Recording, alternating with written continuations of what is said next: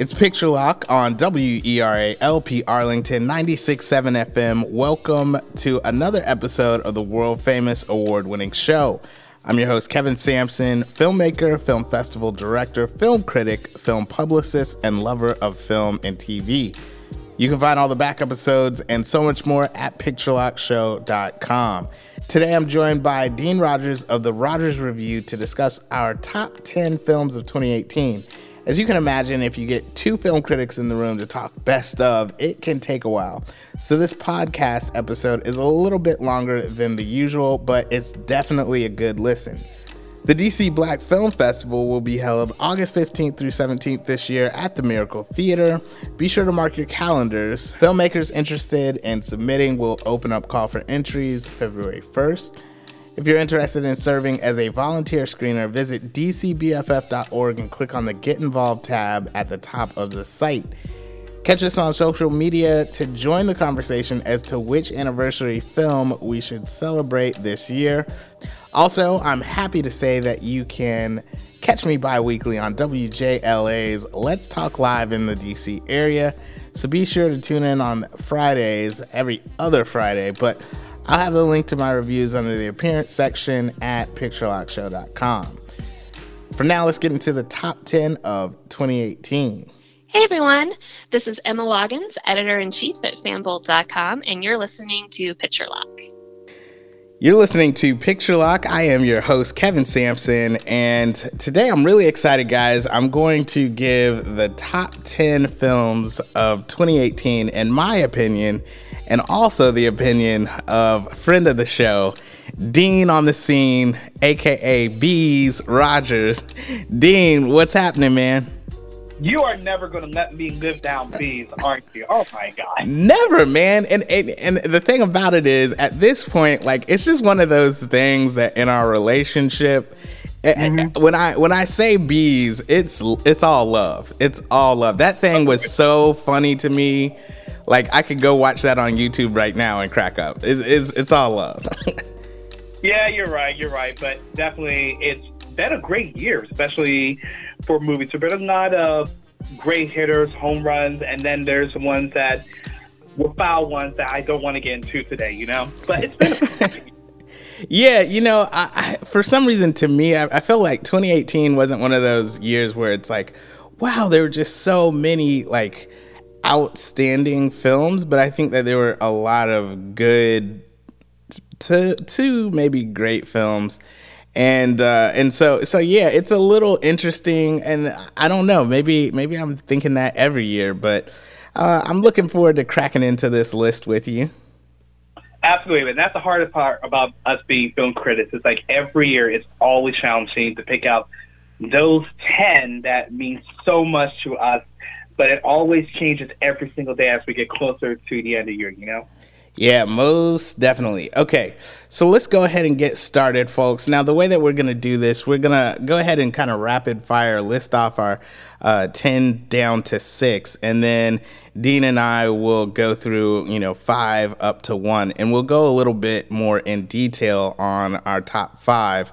But because I don't want this show to be a 2-hour show, I'm going to go ahead, make sure we go ahead and we'll knock this out. So, Dean, I'm going to start out at number 10. My number 10 movie for this year is Hereditary.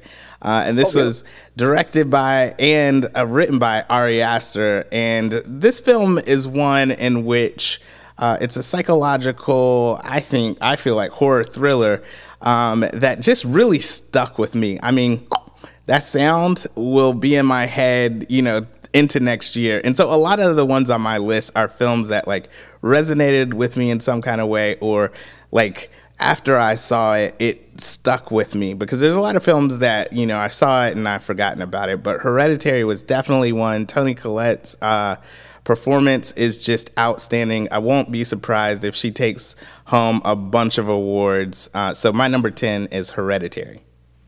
All right. Well, my number 10 is the most recent film. It's Spider-Man Into Spider-Verse.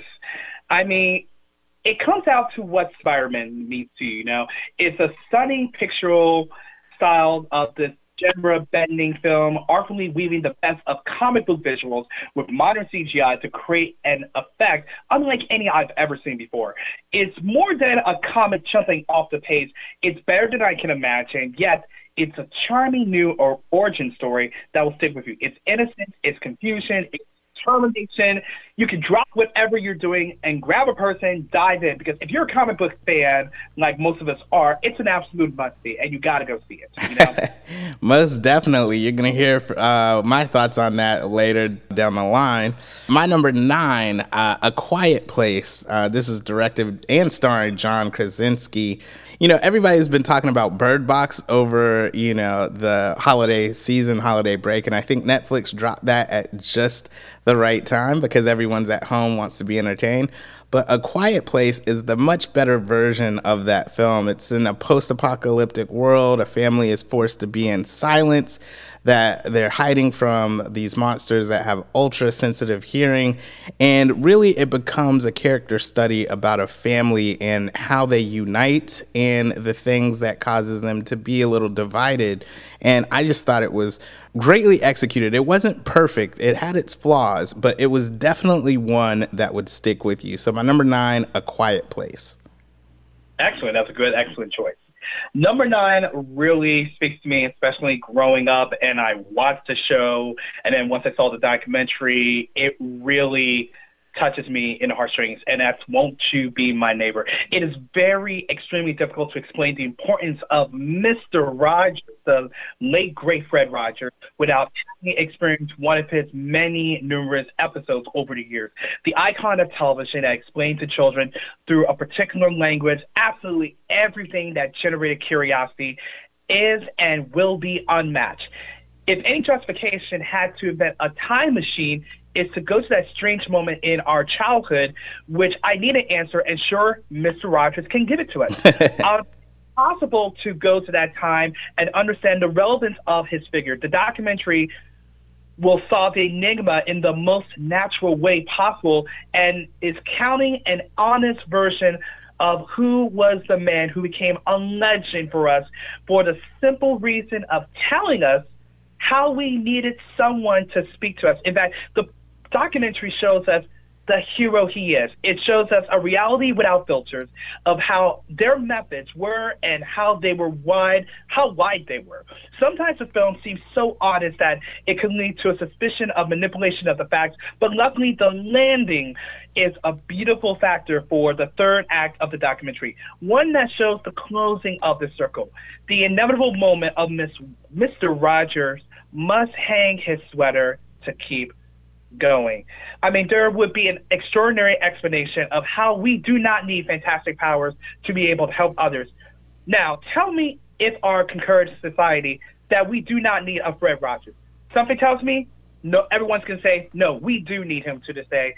And this documentary shows us how much we needed him then and how much we still need him right now.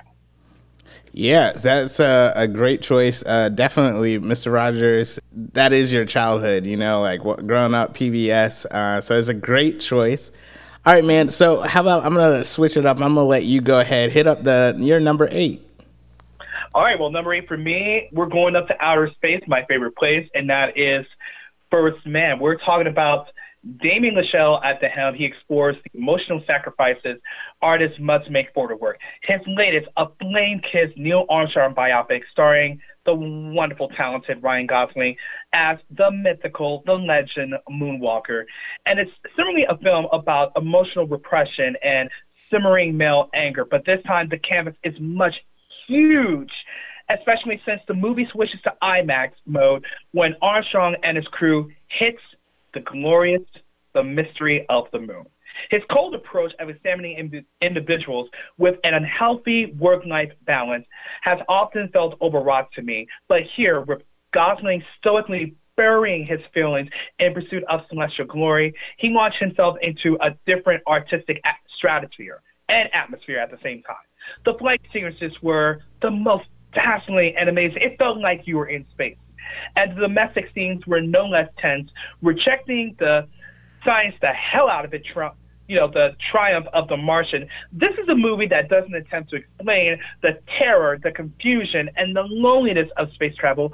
Instead, it places the viewer at the heart of it, especially the last act, that you were there on the moon. I mean, man, I had tears seeing that. It felt like I was there with Armstrong, and I was seeing and feeling what any moonwalker, any Apollo astronaut, any man who's 12 who walked on the moon felt when they stepped on the moon. It was breathtaking, to say the least. Yeah, I definitely think that Damien Chazelle's The First Man was amazing. It didn't quite make my list, but it definitely was up there. And again, it's one of those ones that it could easily be switched out into your top 10. I feel like the way that he actually shot the film, you feel as though you are actually walking in their shoes.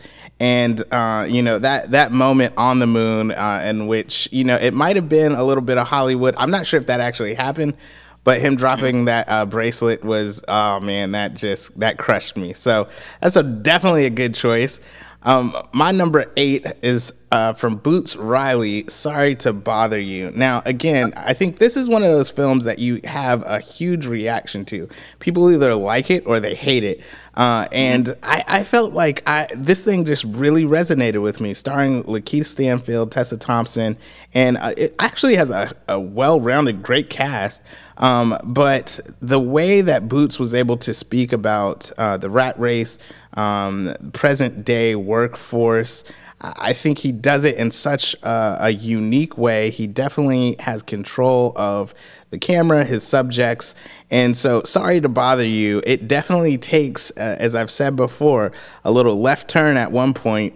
However, I think the overall message was one that really stuck with me, and I've seen it months ago, but it's still with me today, and I was really impressed by first-time director Boots Riley. So that was my number 8.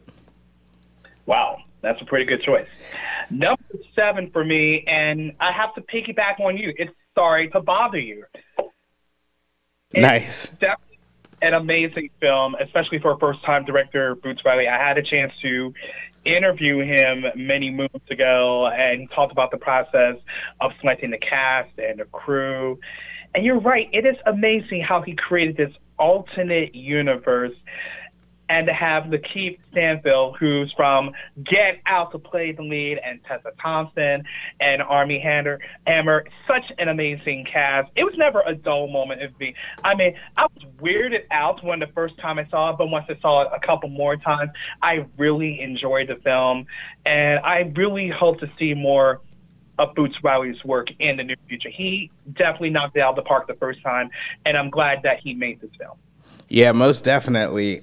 All right, so my number 7, I have to say, I saw this in Middleburg, and I absolutely hated it. I wanted to walk out. Is that right? I did. I wanted to walk out.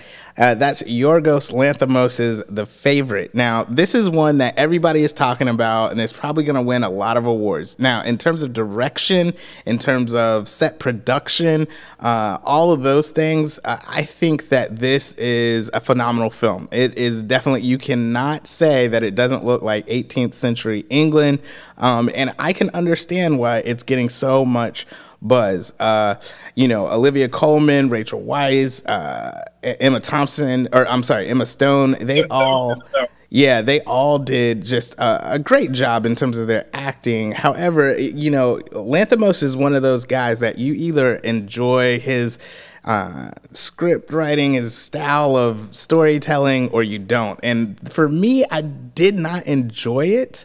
However, I did understand cinematically what was going on, and I have to say, again, going on the theme of films that stuck with me, even though I hated it, there's so much that I can remember from it because it was just that unique and different. So I didn't really personally enjoy it. I probably will give it another look down the line. However, again, it was so unique that it really did stick with me, and so it definitely made my top 10. It's my number 7, The Favorite. Excellent. So do you want to take over for number 6? Yeah, go ahead and hit up 6. All right, number 6, another film which I really enjoyed, Black Klansman. And I have to admit, Spike Lee's best joint film, as what you call it, we all call it, in years. That addition to the superb craftsmanship and filmmaking, it effortlessly drifting between a buddy cop film and a thriller formula, and poetic essay and blaxploitation wish fulfillment. It also challenges the very role of historical revisionism in cinema. It offers a compelling counterpoint to a century-long narrative of hate that has festered its way back into the mainstream and, unfortunately, in the White House. Spike created a rebuttal to an on-screen narrative of hate that once emboldened the real Ku Klux Klan in favor of his cinematic alchemy that channels inclusion and unity among desperate elements. This not only pertains to cops and black activists at the core of the movie, but it also the movie's clarion call to form a united front against the regressive hate, which Black Klansman traces all the way back to the backroom initiations from the 1970s to the modern-day tragedy that we had with Charlottesville just last year. This film is engrossing and beautifully acted with melting pot of styles, aesthetics, and ideals. In all, the effort of creating a more perfect narrative union where lies Lee fires back against previous Hollywood lightning revisionism with his own thunderbolts. And the cast was amazing, especially we got John David Washington playing the real-life Ron Stallsworth, and Adam Driver, his buddy, who had to play a white version of the Ron Stallworth, and then Topher Grace as David Duke. Oh my goodness, I will never look at Topher Grace again to see that. But Spike Lee handed to him definitely a wonderful movie this year. Yeah, most definitely. It didn't make my list, but again, it's one of those ones that could easily, I need to revisit it, but it could easily go back into, the top 10. Tim Gordon and I, we were talking about this film and just how it's a little bit over the top. And I think that's the only reason that for me personally, I didn't put it in my top 10, but I definitely think that the impact is felt. And so that's a great choice.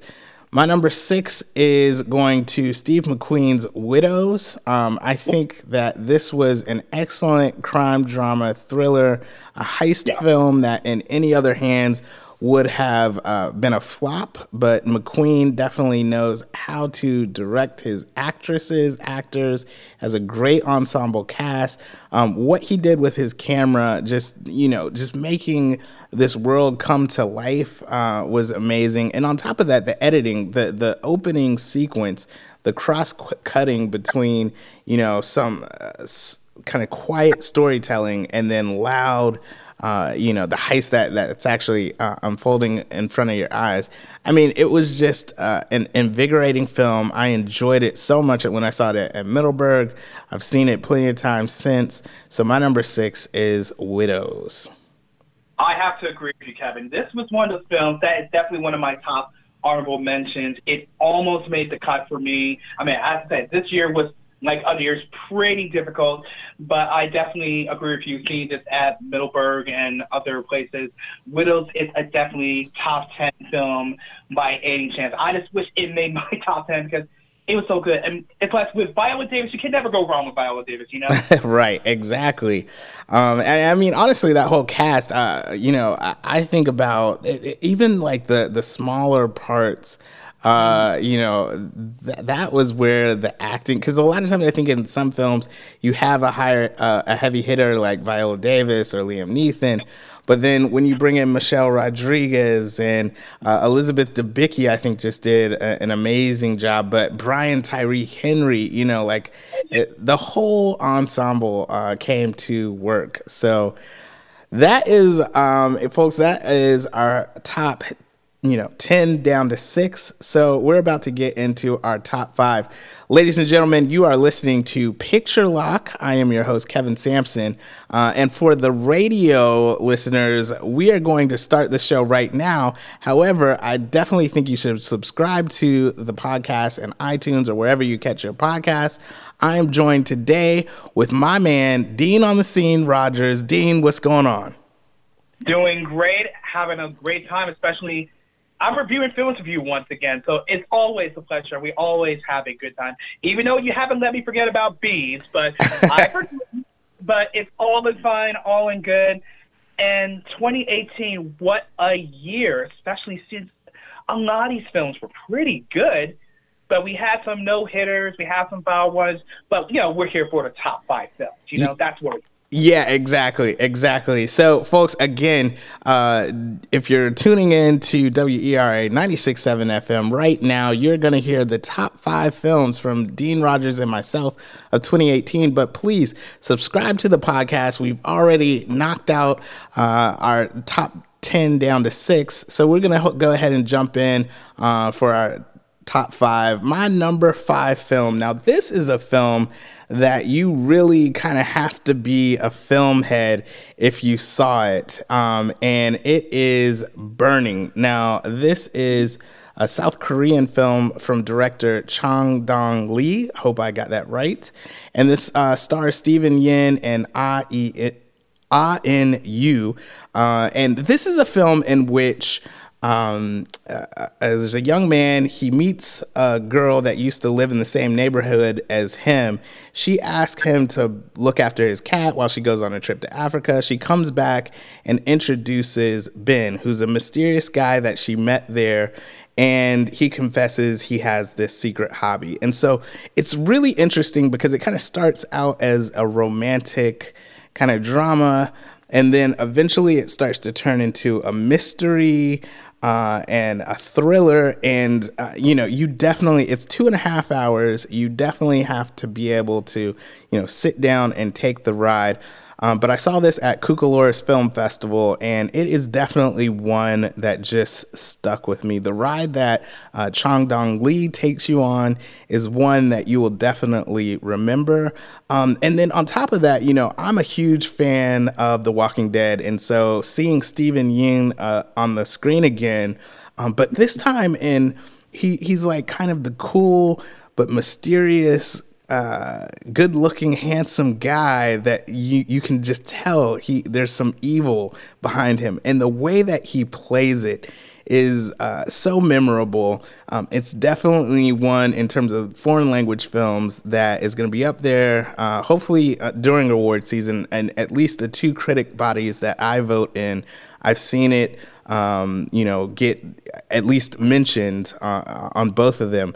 And so I definitely suggest if folks are able to find Burning and be able to see it, you should definitely check it out. It's my number 5. It's definitely one that just stuck with me this year. Well, that's amazing, and I'm glad to hear Steven Yeun has a great film, because I actually got to meet him a few months ago at the, I think it's the 4th of July concert at the Capitol not too long ago. So I'm glad to see that he's got a powerful film. I have to put that on my list if I haven't seen that film. Yeah, man, you definitely should, man. And it is, again, the films that I'm talking about are ones that it really moved me in my spirit and my soul in some kind of way. And this is one where as I came out of the theater, there were people behind me that were talking about it, and Cucalores is in Wilmington, North Carolina. And so, you can walk a couple blocks to get back to, kind of where you're staying or whatever. And people were talking about it the entire way, just trying to figure out, well, what was this? Or do you think this was that? And I love movies that get you talking after the lights come up. And this is one of those films that will definitely do that. Absolutely. Well, like every year I've been doing this, and it's almost 10 years since I've done this, the top 5 is always the toughest pick to do, And number 5 is definitely not an exception, especially considering that it was a film for a lot of us, African Americans. We were waiting for this film, and it finally came. And, of course, we're talking about Black Panther. Black Panther, what can I say, Wakanda Forever. And we all know that director Ryan Coogler, hot off Creed and several films, he took on The Addition, and right now we're looking at a $1 billion worldwide box office here, so we got to give props to Black Panther. Yeah. Especially since he did a deft balancing of high-tech spy gadgetry, ceremonial polish, intrigue, Afrofuturism, fantasy, action, mayhem, and subversive political critique is unparalleled in the larger Marvel Cinematic Universe that Black Panther springs from.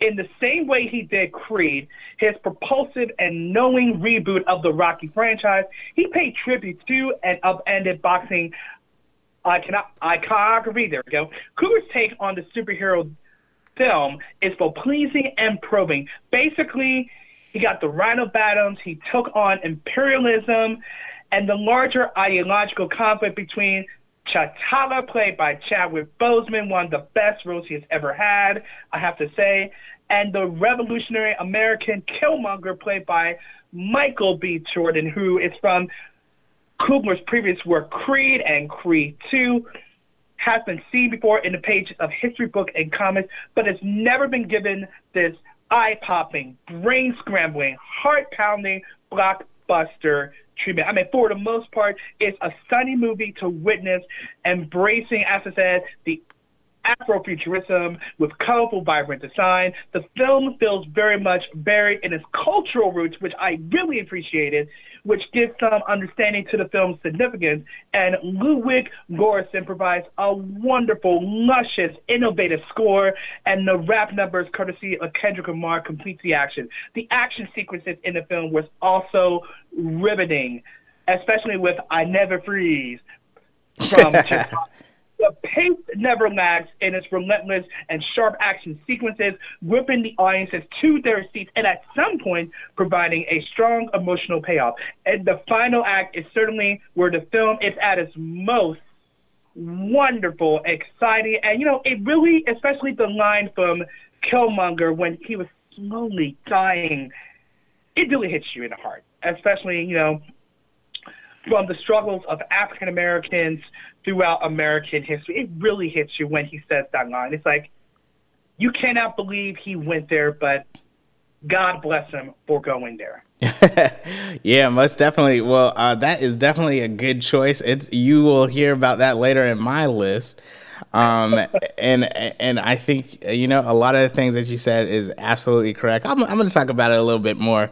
So I'm going to go on to the number 4. My number 4, you already mentioned it, is Spider-Man Into the Spider-Verse. And I wanted to put this up in my top 5 because I think what Spider-Man Into the Spider-Verse does for animation is something that we are going to see the ripple effects of in the future.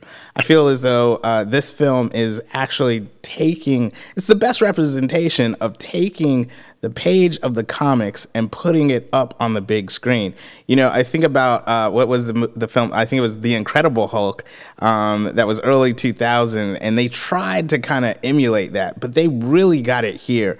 You can almost see some of the brushstrokes, the illustration within each animation. On top of that, the thought bubbles and the process and just the way that we're able to weave through New York City, with Spider-Man. And I just thought this was an amazing film, one in which, I have 6-year-old and 4-year-old. We actually were able to take them to see the film, and they enjoyed it. There's, the villain was a little bit scary. My son wanted to walk out for a second. But, however, it was a great time at the movies. The storytelling was excellent. And on top of that, one of the things that I loved about the storytelling, when the origin story of Peter Parker, that he lost his uncle, and the way that they were able to show how each versions of the different Spider-Man, women's, pig, how they lost someone.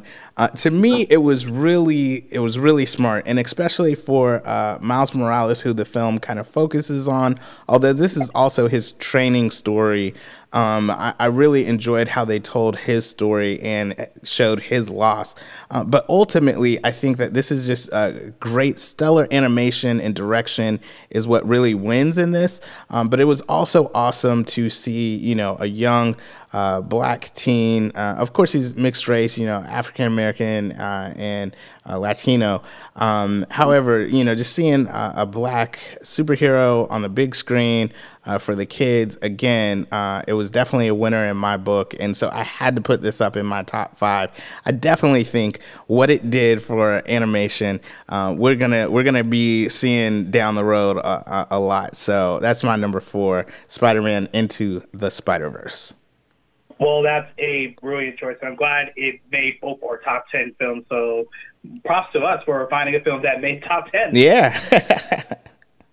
All right, man. All right. So, Dean, what's your number 4? Number 4, it was really tough to pick as my 5, 4, 3, 2, 1.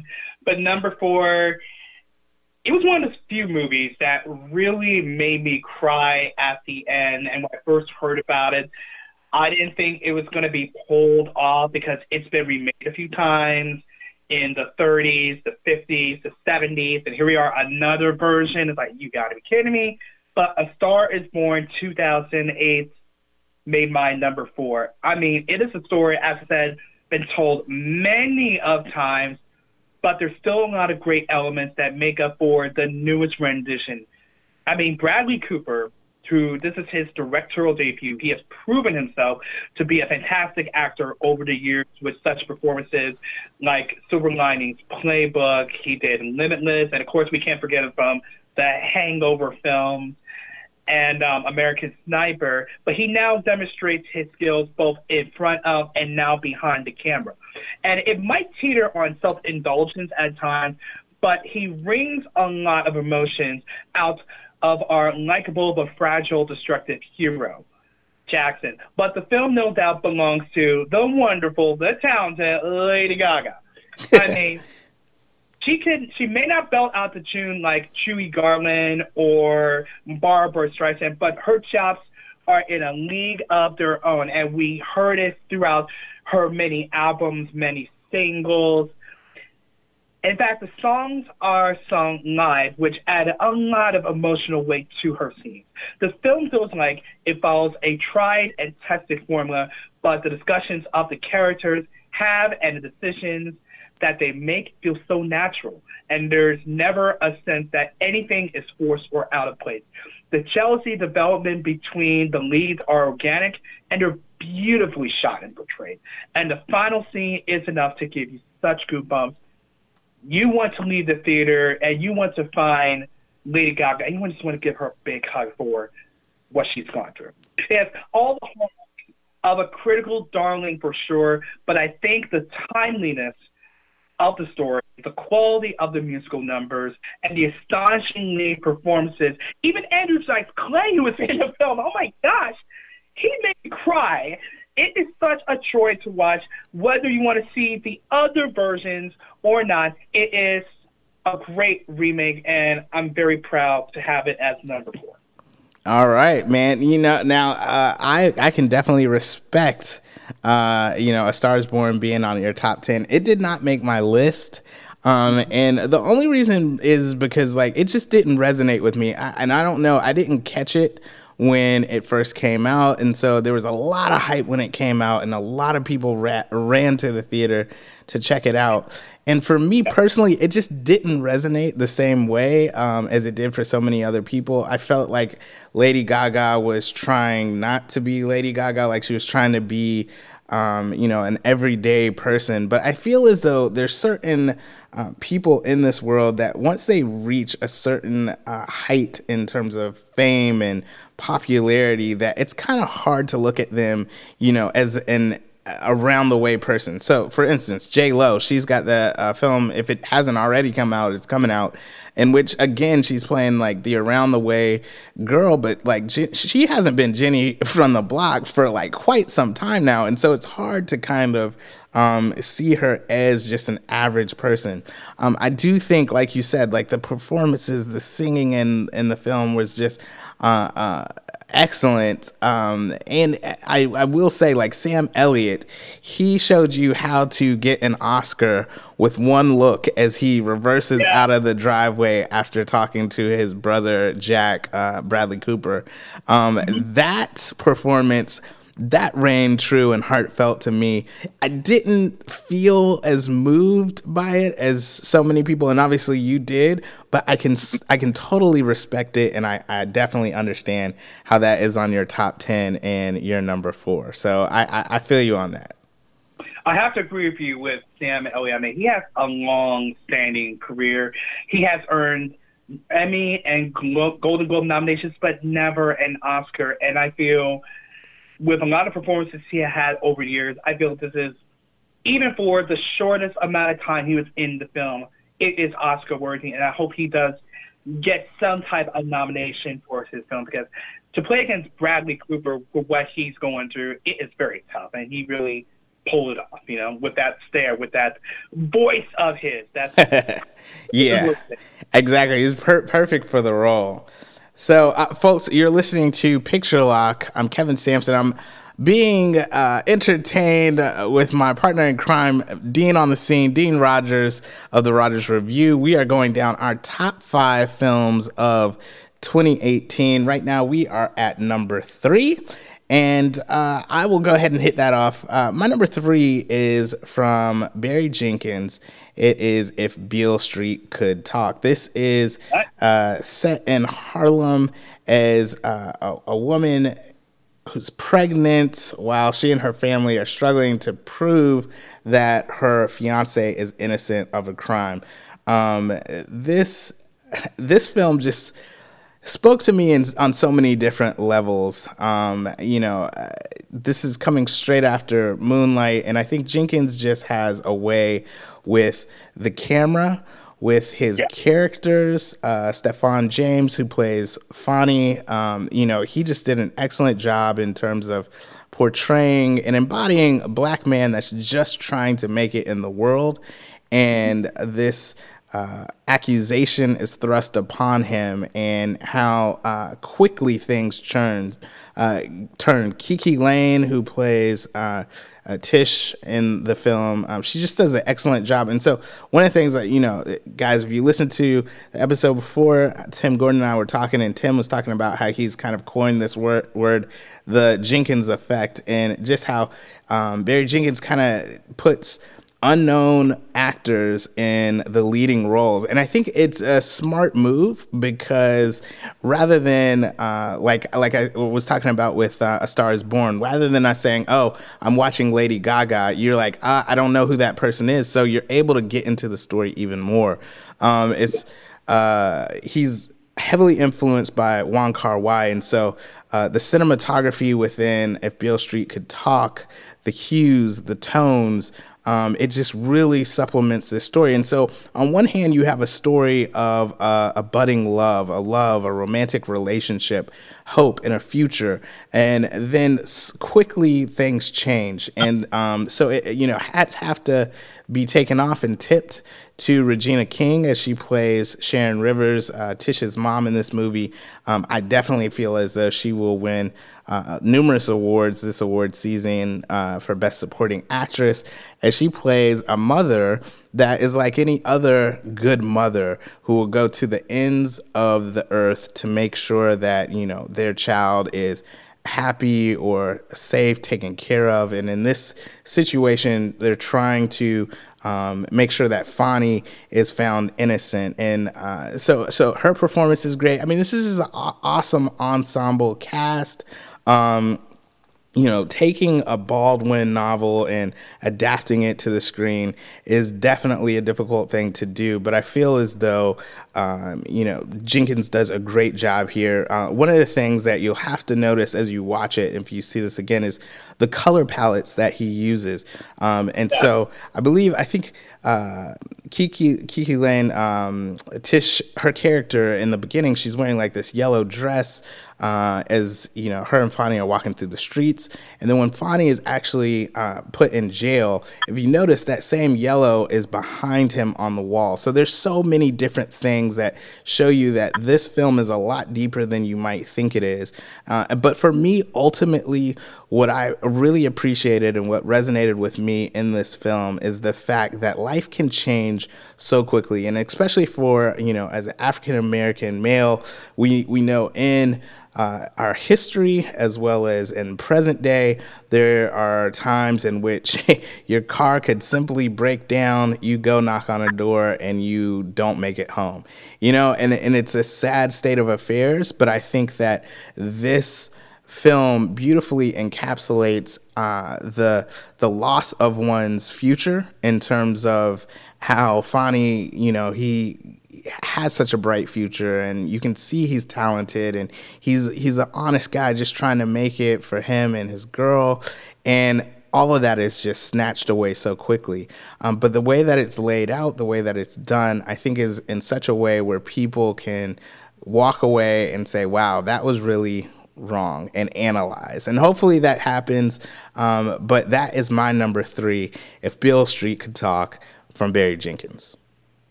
Brilliant. That's all I can say. Brilliant. I don't know how to follow that. I have to talk about it in my number 3 right now. You can do it. Come on, Dean. Well, number 3. Here we go. Tough pick, but it took a lot of soul searching and realization to pick out number 3. I mean, it was very close. I think my top 3 films were off by at least a point each because they were so good. Wow. But number 3 had to be, for me, First Reformed. First Reformed. It's an austere story of a pastor who's suffering a crisis of faith. And we got the brilliant writer and director Paul Schrader, who's back into familiar territory. He is and for those who don't know, outside of the film critic circle, he is the screenwriter for 1976's Taxi Driver, which was a violent, disturbingly portrait of a man consumed with guilt and rage and indignation at the state of the world. But this time, he makes an incendiary and powerful film that tackles all of his favorite themes and filters them through a career best performance through Ethan Hawke. I mean, I remember Ethan Hawke when he was a very young boy doing his thing with Explorers in 85, and then Dead Poet Society with the late great Robin Williams, and Reality Bites, and then for him to come up with this film, he delivers a fantastic performance where every word he writes in his diary contradicts what he's actually doing in real life. You can preach and give advice all day, but if you take that onto yourself, you'll be stuck in a garden without escape. And let's go over another cast member, Amanda Seyfried, who is great as Mary, who is like Reverend Toller's own guardian angel of sorts. They need each other to get through this horrific time in each other's lives because Mary lost her husband, and Reverend Toller is one of the first persons to discover the body, and they have this connection and this chemistry that you can tell it was a wonderful chemistry on the film. And Reverend Toller, the guy, that Ethan Hawke plays, he's a pastor of a small church in upstate New York, and he's ravaged over guilt from the death over his son, and he doubts his faith, alcoholism, and increasingly serious physical ailments. And to redeem himself, he's helping this young woman with a troubled husband, a path that leads him to an unexpected direction. And Hawke immerses himself completely in this tragic yet dignified character, while Schrader's elegant screenplay and uncluttered direction touches on themes of immense profounding and with an intimate way that it's hard to describe at times. I mean, this year is filled with films that are more thought-provoking and edgier than ever, where it's hard for people to speak of in this world, and it's movies like this that are doing the talking for you. Paul Schrader, the director, screenwriter, very legendary. He did a great job directing this film, and it leaves you with an unanswered ending that I am still to this day asking questions. What's going to happen with Reverend Toller? What's going to happen with Mary? This movie is, you have to watch it more than once and dissect all the lines and read all the Bible quotes lurking in the background of scenes to come to a conclusion of your own of what happened to all the characters involved. This is number 3, and it's so immensely one of the best films I've seen this year that I need to see this again just to soak it in, because I said I'm still bothered. I have questions after the fact. I watched. You know, I think I'm so glad this is on your top 10. It didn't make mine, but it definitely was a film in which, as you said, still affected by it. And I think it's a great choice to be on your list. I think, like you said, Ethan Hawke's performance is one that is just very grounded. It's very tight. It's very personal. And of course, kind of showing a flawed reverend or pastor of a fledgling church. And as you said, Amanda Seyfried, her role in this film is definitely one in which, I mean, she's definitely showing her acting chops as well. I think one of the things that really resonated with me in this film as I was watching it, in the beginning, Amanda Seyfried's husband, I believe he returned from, was it war, or he went behind kind of to uncover like this thing that was going on, the burnings of like tires and all this kind of stuff. But what he kind of comes back with is he has this concern about the world.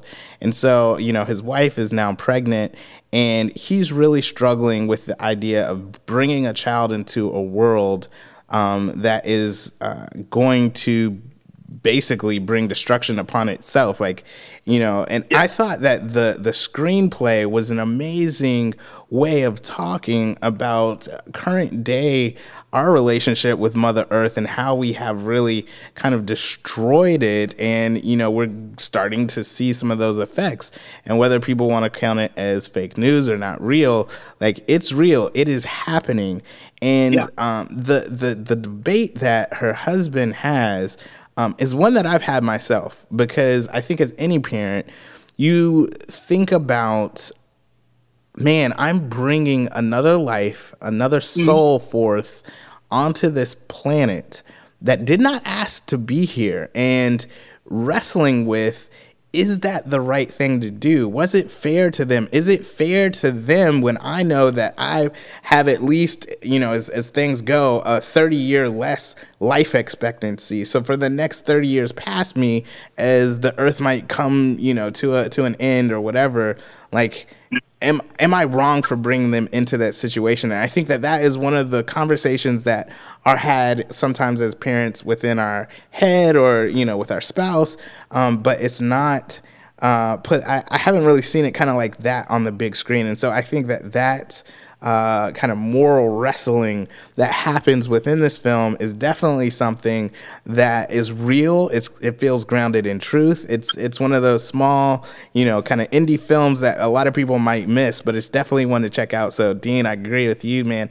Thanks for putting it on your top 10, because I'm just excited to be able to talk about it a little bit. But First Reform was definitely a great film that came out this year.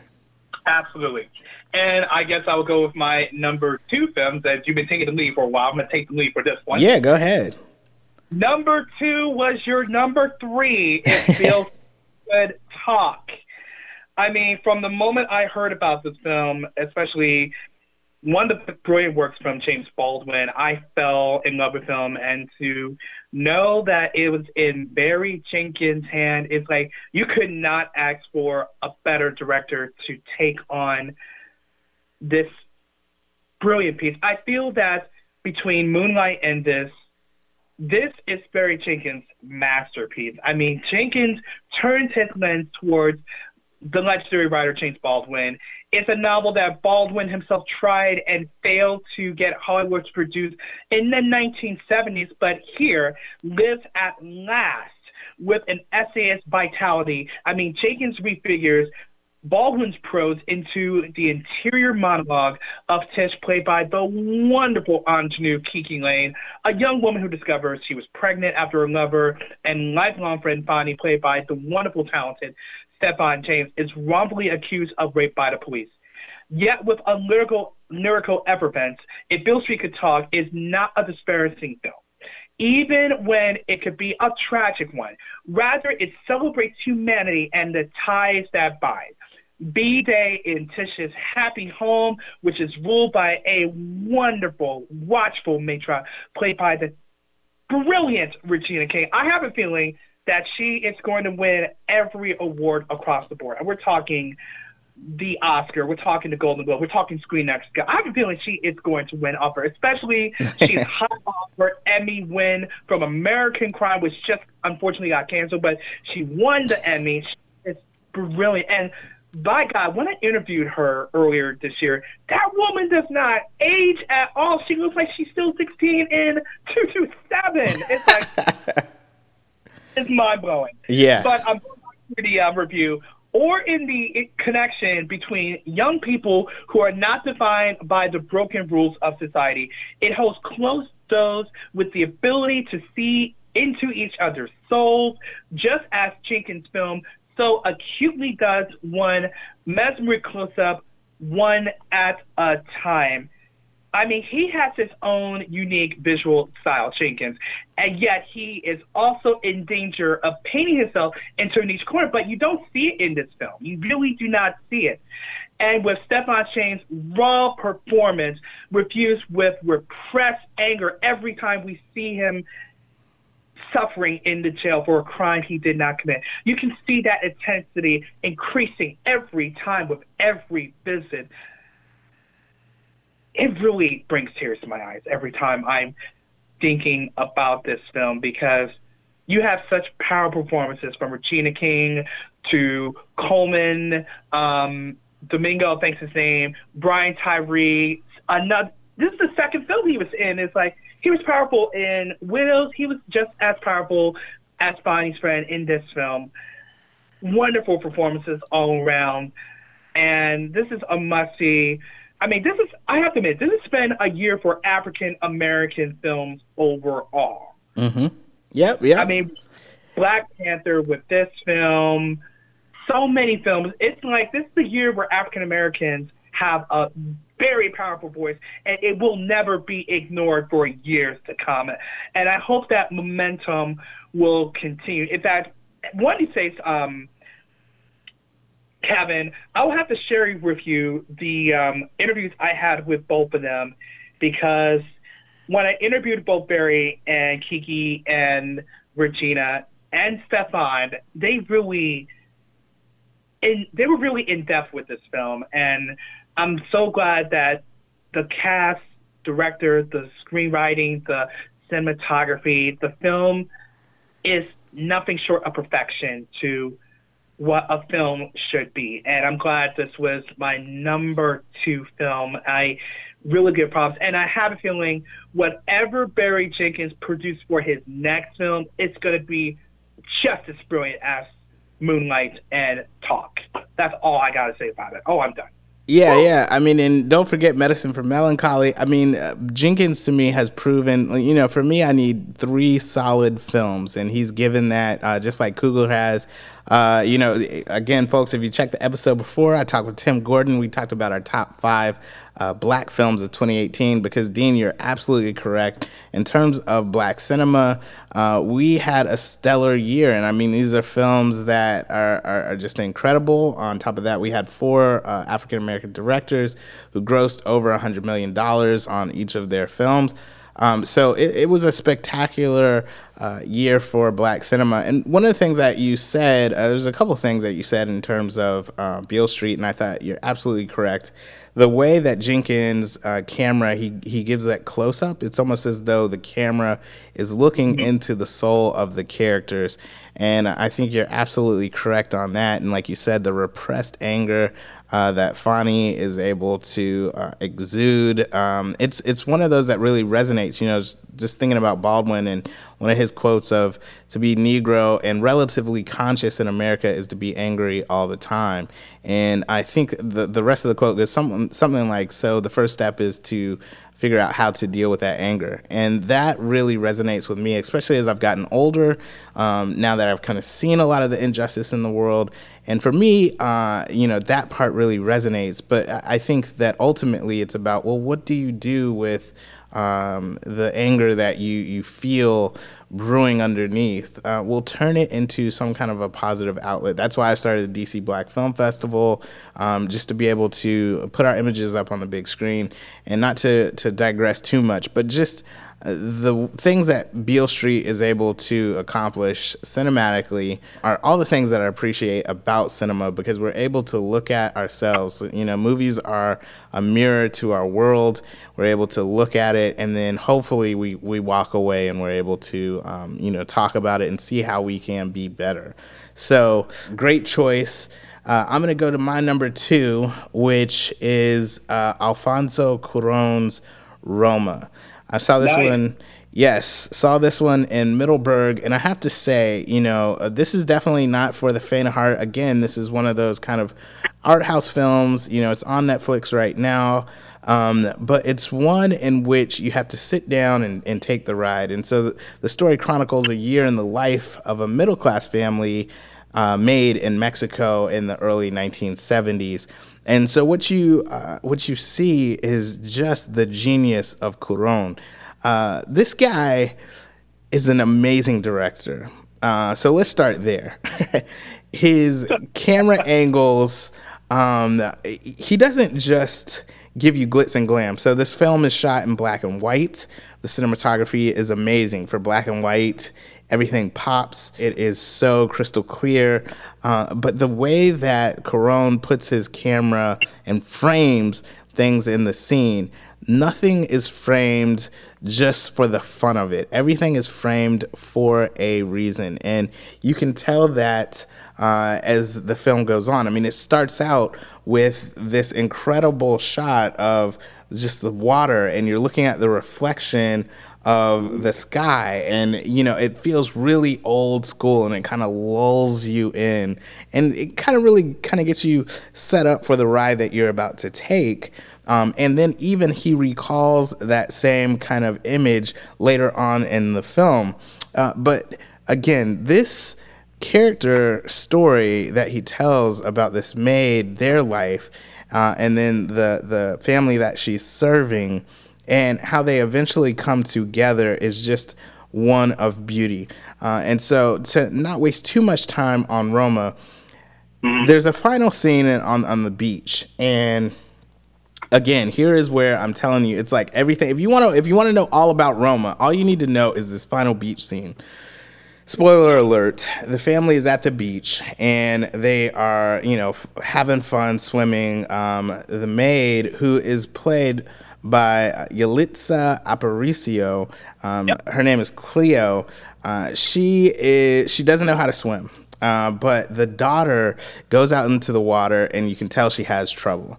And so there is this long one take in which, as Cleo is running to the water, she's pushing the frame, and you hear the noise, you can hear the screaming, but Cuarón doesn't allow us to just jump cut over to, or, he doesn't just edit it where we're right over wherever it's happening. No, we have to take this long walk with her.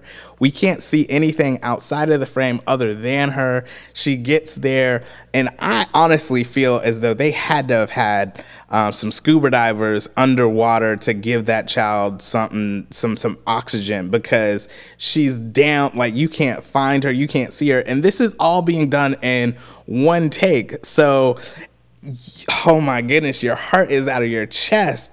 She finally gets the daughter, takes her to the beach, and it's on the movie poster. You see Cleo becomes the center image as the whole family kind of just wraps their arms around her. And honestly, that is the arc of the film. By the time you get there, you have seen how, if you go back and watch it, Cuarón first frames her outside of the family. She's usually not in the same frame with the family. Then eventually she's in the frame, but she's on the outside, all the way till we get to the beach, and now she is in the center of the family, which kind of cements the whole theme of the film, which is that there are families that you're born into, and there's the families that you choose. And so it all culminates on that beach in the beach sequence. And so again, Cuarón is a genius. He's an excellent filmmaker. He's proven that with the films that he has had in the past. There are so many different just nerd out shots that I could talk about. There's one that I think about. There's an earthquake, and I'm not even going to say it because like the filmmaker in me wants to do it again, but I'll go ahead and put it on wax right now. She's looking into like the NICU, and there's like the babies that are in there, and rather than showing the horror, Cuarón is able to show us in the reflection as a ceiling tile falls down on one of like the baby, I guess, kind of cribs or whatever. But we don't directly see the horror, but you can feel it by catching a glimpse of it in the window. And I just think it's so brilliant. So yes, the film nerd in me is geeking out right now. Roma is definitely one that it's gotta be daytime. You must have had your coffee. Don't watch it at 10 p.m. at night because you're not gonna finish it. Nope. But it's definitely one that you must see. So Roma is my number 2 in terms of 2018 films. Excellent. Well, I might as well tell you my number 1 film. You might as well. I'm piggyback on you. Number 1 for me, and I've said the top 5 films were off by a point because they were very tough. Roma was my number 1 Nice. film. Nice. I mean, what else can we say about it? It is the most exquisitely shot, breathtakingly cinematic project of the year, and it's available on Netflix. So you don't have to go out to a theater to see it. You can actually go on Netflix and see this film, and especially since this is Cuarón's most personal film, which is marked by the fact that he was the cinematographer, and the photography is just brilliantly stunning, beautiful, wonderful. The film takes over 2 hours to bring audience to tears, myself included, but for those who surrender to its hypnotic thrall, it is most definitely well. Finally, the unseen has been made visible with this celluloid monument that is irresistible as the rolling surf, as we've seen in the film, because we see an absent father and a sometimes struggling mother with 4 willful children. Though through it all, Cleo maintains dignity and calm whilst trying to find the joy in her life. It's slow moving, but each frame is so lovingly curated, it's never remotely a chore to watch. This is aided by the decision to shoot in magnificent black and white. On its own, this film is worth the cinematography alone, as I mentioned moments ago. There are countless scenes that are designed to take your breath away, but there is so much more to offer. There is a backdrop of civilian unrest and protest. There are dates at cinemas, the glorious parties, the magical happenings. It's ordinary life imbued with the possibility of more. It's the normality exploding into the extraordinary. It's the bonds of family life and, most of all, the dignity of all life. The second half of the film delivers a uniquely devastating scene that packs a huge emotional punch. In fact, when I heard about with the scene with the baby, when Cleo lost her baby, basically Cuarón did not explain what was going to happen in that scene. So you felt the emotions. They were real. They were raw. Oh my gosh, you were speechless by the end of what happened with that scene. By the time it was over, I was stunned in silence. I mean, with Gravity and the Harry Potter film that he directed, this is his magnus opus, to say the least. He has certainly created a film that will last for ages, and people like you and I are going to be talking about for the rest of our lives. And I have to give props to Yalitza Aparicio. This is her very first film. She never had acting before. She was a school teacher, but she could relate to the film because when I interviewed her at Middleburg, her mother was a Cleo. So she can totally relate to the film, and she draws on those experiences to do this film justice. Her acting was brilliant. It was like you were following her. You knew Cleo for the 2.5 hours there. You knew her whole story. Yep. Oh my God. I couldn't agree with you more. You know, the only thing I'm going to disagree with you on, or you didn't actually say this, is you in the beginning you said it's on Netflix. You don't have to go out to the theater, but I will say I think you should. This is one of the films that when all the Oscar nominated films hit the theaters, and you can go to like your AMC to be able to watch all of them for like either the marathon or pick and choose. This is one that you want to see on the big screen. It does not deserve the small screen treatment, but I think it's a smart move on Netflix. But it's a brilliant film that you need to see on the big screen, because if you don't, you're gonna miss some of those things that we were talking about, just in terms of each frame and how lovingly Cuarón actually curated it, like Dean said. I mean, it's just an amazing film that deserves the big theater treatment. So that was the only little part that I would say, because I definitely think that it's just a really moving film, and like you said, the scene in which, I guess spoiler alert, she's dealing with the loss of her baby. It is so grounded in humanity and a universal struggle, and the feeling of loss that you have to be moved by it. And again, here's another director who took someone that, in my interview with her, she had said that she didn't even know who Alfonso Cuarón was. Yeah. But when she found out who he was, she was honored and all that kind of stuff. But I mean, he really took a non-actress, and that's what makes it feel so real. It almost feels like a documentary, that she really embodied this character. So yeah, I totally feel you on putting it in at your number one. I have to agree with you, Kevin. You're right.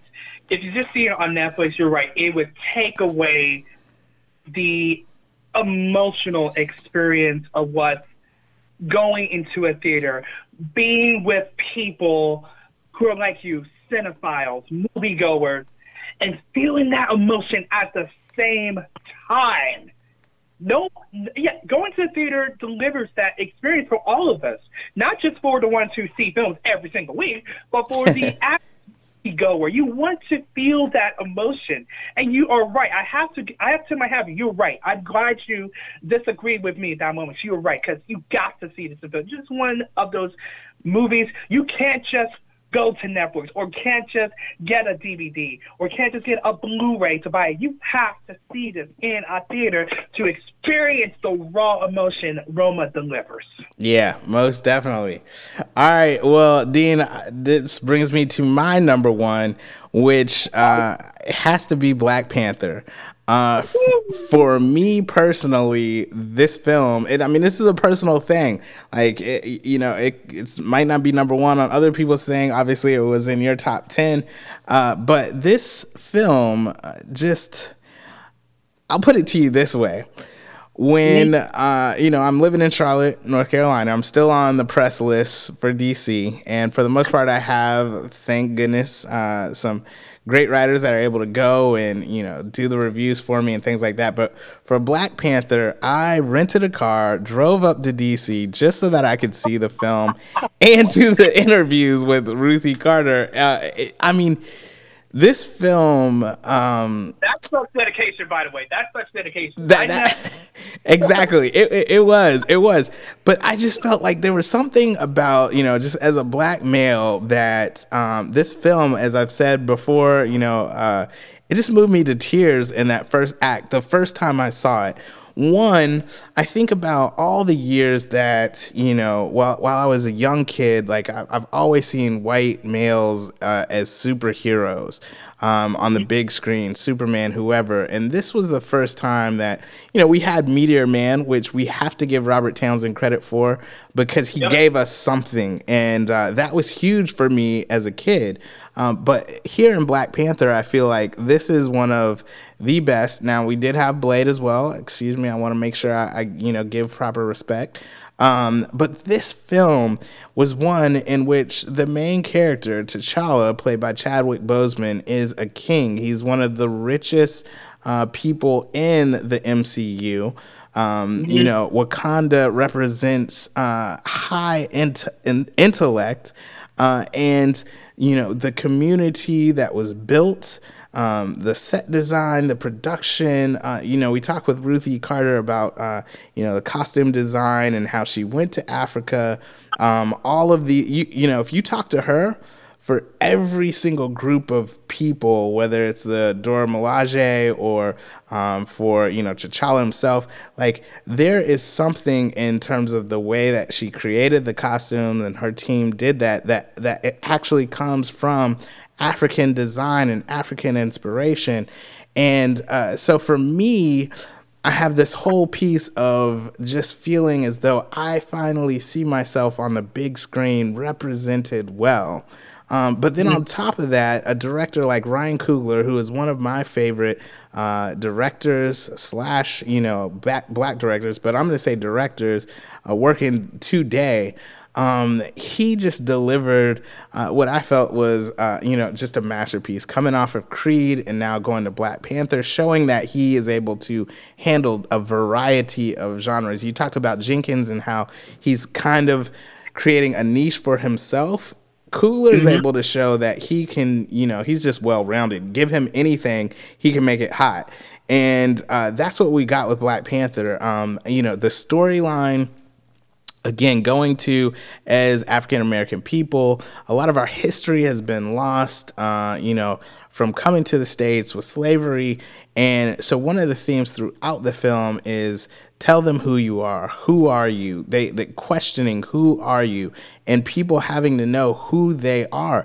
Now, whether you're able to go far back in your genealogy or you just know who you are and who you were born from, knowing who you are and having pride in yourself is something that I feel this film really emoted, and that really resonated with me. As again, I say, like, in the first act, the first time I saw it, I definitely was in tears because of the beauty of it. But then you take, you know, all that aside, right? So the 35 years of being an African American male, take that to the side. The story was awesome. The story was great. We had two differing personalities, you know, with Eric Killmonger and King T'Challa. One wants to be peaceful. One wants, by any means necessary, a little Martin and Malcolm. But with Killmonger, Michael B. Jordan presents a villain that you can really actually relate to. You can understand, you know, his motives, and you root for him in many ways. And then at the same time with T'Challa, you understand, you root for him. And then let's talk about Letitia Wright. I mean, she was hilarious. You know, and there was the article that talks about how, you know, I think it was, I can't, the exact quote, but it was like, Black Panther is great, but Shuri will save the world. And just talking about how, as a young African American a woman on the screen, or not, she's not African American, she's British, I believe, but you know, just a black person on the screen, a young black girl, in engineering, how that will really set up the black girls that are watching her to want to go into that field and really kind of change up the world. So, I mean, there's so many just great there's so many great things that can come from the film, as well as so many great performances. I always have to give my hats off to Danai Gurira as Okoye. I mean, she played strength and humor at the same time, and that spilled into Avengers Infinity War, which I just recently watched on Netflix recently. And even in that, she's like, when Scarlet Witch like finally comes out, she was like, and she was upstairs the whole time. Like, she just did a brilliant job. And so for my number one in terms of 2018, Black Panther is definitely up there. It's one that I saw in the theaters 3 times, seen it a whole bunch of times since then, got the Blu-ray. You know, you can watch it on Netflix right now. And I think that again, we got to give hats off to the MCU because this is something that we've never seen before, where this world building is now kind of coming together for Infinity War, and we're about to get Captain Marvel. But by the time in Infinity War we get to Wakanda, there's so much that love that we have for Wakanda, that when we see this, fight kind of take place on Wakandan grounds, it's personal to us. And I think that's the beauty of cinema, man. These are just stories, but you're able to find yourself within them and really be moved by them. And so Black Panther definitely did it for me. I'm looking forward to seeing what happens with Infinity War Part 2. What is it, Endgame? It's going to be dope. So my number one, Black Panther. I have to agree with you. And I'm glad that Black Panther is so making money and giving African-American boys and girls such a hero to look up to. And the best part is, at the end of the film, how Black Panther and the sister was paying it forward to giving the community a voice. I'm glad that it showed in real life, because I remember reading in February of earlier this year that Disney is donating $1 million to the Boys and Girls Club STEM programs, and 2 of those communities is in Los Angeles, in the Compton and the Watts area. I believe it's Compton. Let me double check. I remember reading, it's Watts in Oakland. So it's amazing that they were able to pay it forward in the film and pay it forward in real life. And you've got to, God bless Ryan Coogler and the entire cast. It was black girl magic, black boy magic, every step of the way. And what can we say? We're going to be talking about Black Panther for the rest of our lives here. Last winter, the trailer came out, the movie came out, the Blu-ray came out. Pretty much the ceiling has been shattered. Black people love movies, and black people really showed up in droves for this film. Yeah, most definitely. Man, I love it. You say we're going to be talking about this for the rest of our lives. You believe that on a few of these films from this year. Yeah, absolutely. I mean, I say 2018 was a great year. I don't think 2019 will have that stamina as much as 2018. I hate to say this, but yes, I mean, these films were powerful. Yeah, no. I definitely believe you're correct. And, it's kind of funny as we look at the landscape of film and movies, and, we have Netflix, we have Hulu, we got Amazon Prime, we got so many streaming channels. I feel as though stories need to, I hate to say it, but be great again. And I think that that's kind of what we've seen in 2018, because there are so many different stories. There's so much media and entertainment that you can choose from. You don't have to go out to the theater anymore. So I think that one of the things that some of these studios are starting to realize is that, if you're going to put a story out there, it needs to be good. It needs to be moving. And we definitely got that with many of these films this year. I think we're going back to a more indie style film, which, I love, always celebrating the indie filmmaker. But I definitely think it's more getting back to the smaller character studies of the past, because I think, way back in the day, with even the, big Hollywood system, they only had so much money to put into a film each year, so they had to tell some great stories. And then somewhere along the way, about the 70s, we start to see, a plethora of different types of stories. And I think it got watered down over time. But here we're starting to see this resurgence of just great storytelling, great films. I think we're able to see or hear from more diverse storytellers. So even though, I think Black cinema had a great year, Crazy Rich Asians was a great film that people shouldn't sleep on. It didn't make my top 10, but it was definitely a film worth mentioning. And again, here, an all-Asian cast, and it did really well in the box office, but I definitely think that's another one that folks should see, and it's one that, folks should definitely talk about in terms of a great ensemble, universal message, and, it just happened to be an all-Asian cast, which I definitely love seeing. So, yeah, we saw some great films in 2018. Right, and the best part about some of these 2018 films, it really broke the stereotypes that most people were seeing on television and films, let's say the past 50 years. Because I think it's been a long while since we've seen these stereotypes never existing, never thought in our lifetime that was ever going to happen. And then Crazy Rich Asians come along, Black Panther came along. They really broke the stereotypes. It's like, I am glad as not only a film critic, as an entertainment reporter, but as a human being that I get to finally see very positive images of a person who is me, who can be me and is me, you know? Mm-hmm. Yep. No doubt, man.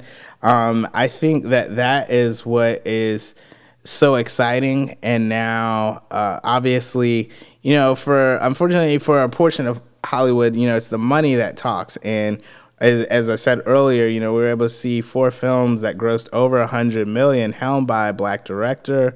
Crazy Rich Asians did really well.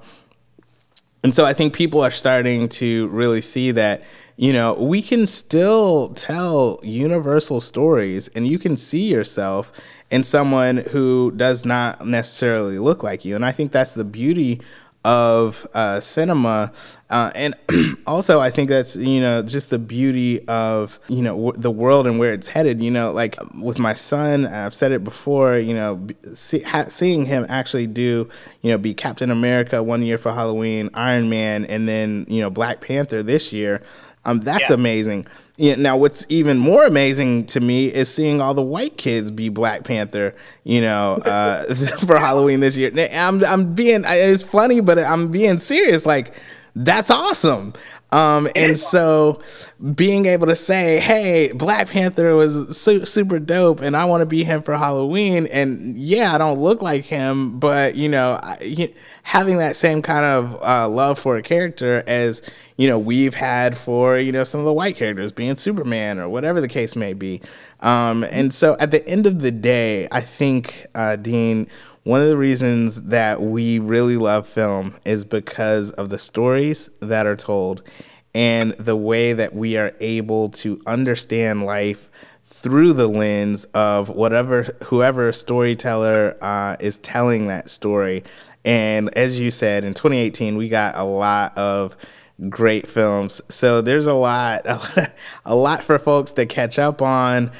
Dean, if you could, how can people follow your work and maybe even check out your top 10 list on your site? Well, they can follow me at The Rogers Review spelled REVUE.com. And we're on Facebook, we're on Instagram, we're on Twitter, we're on YouTube. I'm with Kevin most of the time, but don't tell him that. But especially, this is a groundbreaking year for The Rogers Review because January 16th, we would be 10 years doing this. So this is our 10th anniversary, and I still cannot believe it. I'll give a shout out to the team who has been with us, who has left us over the years. They have been the heart and soul. Even though they say, Dean, you are the man, and I said, I may be the man, my name may be part of the title, but it is the damn good, talented producers, my writers, my photographers, my videographers, my editors, my reviewers. They are the backbone of the team. And if it wasn't for them, if it wasn't for their time, their energy, their dedication, we would not have gone 10 years of delivering the news, reviews, and interviews of the entertainment capital. So I give thanks to them. I give thanks to the fellow critics who supported me, like you, Kevin. And I give thanks to the readers who have supported us throughout these 10 years. And we're looking forward to 2019 and giving you bigger and better and brilliant content. So I really thank you all.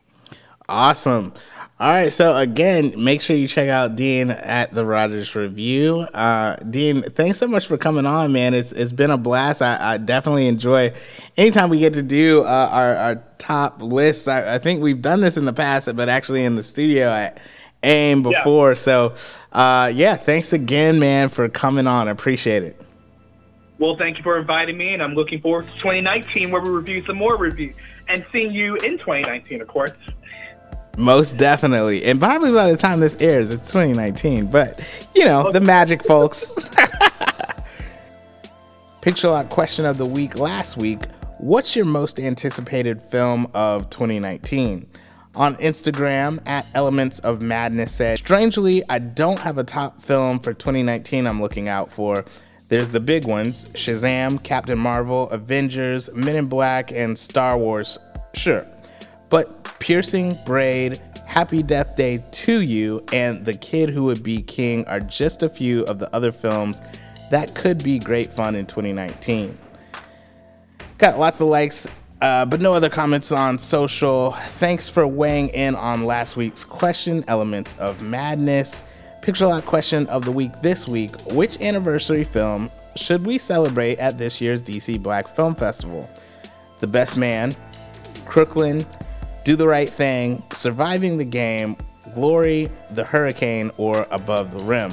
There were some really good films in that list, and I've already posted this on social media. You guys have been weighing in. We really appreciate that. But for those of you maybe listening to the podcast or radio right now, call 202-350-1351 and leave a 60-second or less voicemail, or leave a comment via Picture Lock social media, and I'll play or read it on next week's show. Voicemails would be good because these are classic anniversary films, so I would love to hear why you think whichever film you pick should be celebrated at this year's DCBFF. That's all for this episode. I'd like to thank my guest, Dean Rogers, for coming on the show. Be sure to subscribe to the podcast in iTunes, TuneIn, Stitcher, Blueberry, wherever you catch your podcast, so you can catch those unlocked versions of the show, as well as the Picture Lock PR after show. If you're a fan of Alexa skills, just say, Alexa, play Picture Lock podcast, and I'll come right up. Feel free to leave a 5-star review of the show as well. You're supporting the filmmakers and guests I have on the show by allowing more people to be exposed to the podcast. It's quick, easy, and free. I really appreciate it. And as I've said before, I'll be your best friend. You can find Picture Lock on most social media. All social media is @Picture Lock Show. Watch back episodes of the TV show at youtube.com/Picture Lock Show and subscribe. If you're interested in being a guest on the show, you can fill out the form on the website, picturelockshow.com. All music is done by Mike S., the producer 13. Make sure you follow him on all things social media @Mike S., the producer, #1, #3, and hit him up for your music production needs. Thanks, bro. I'm Kevin Sampson, and until next time, I hope you stay locked on film.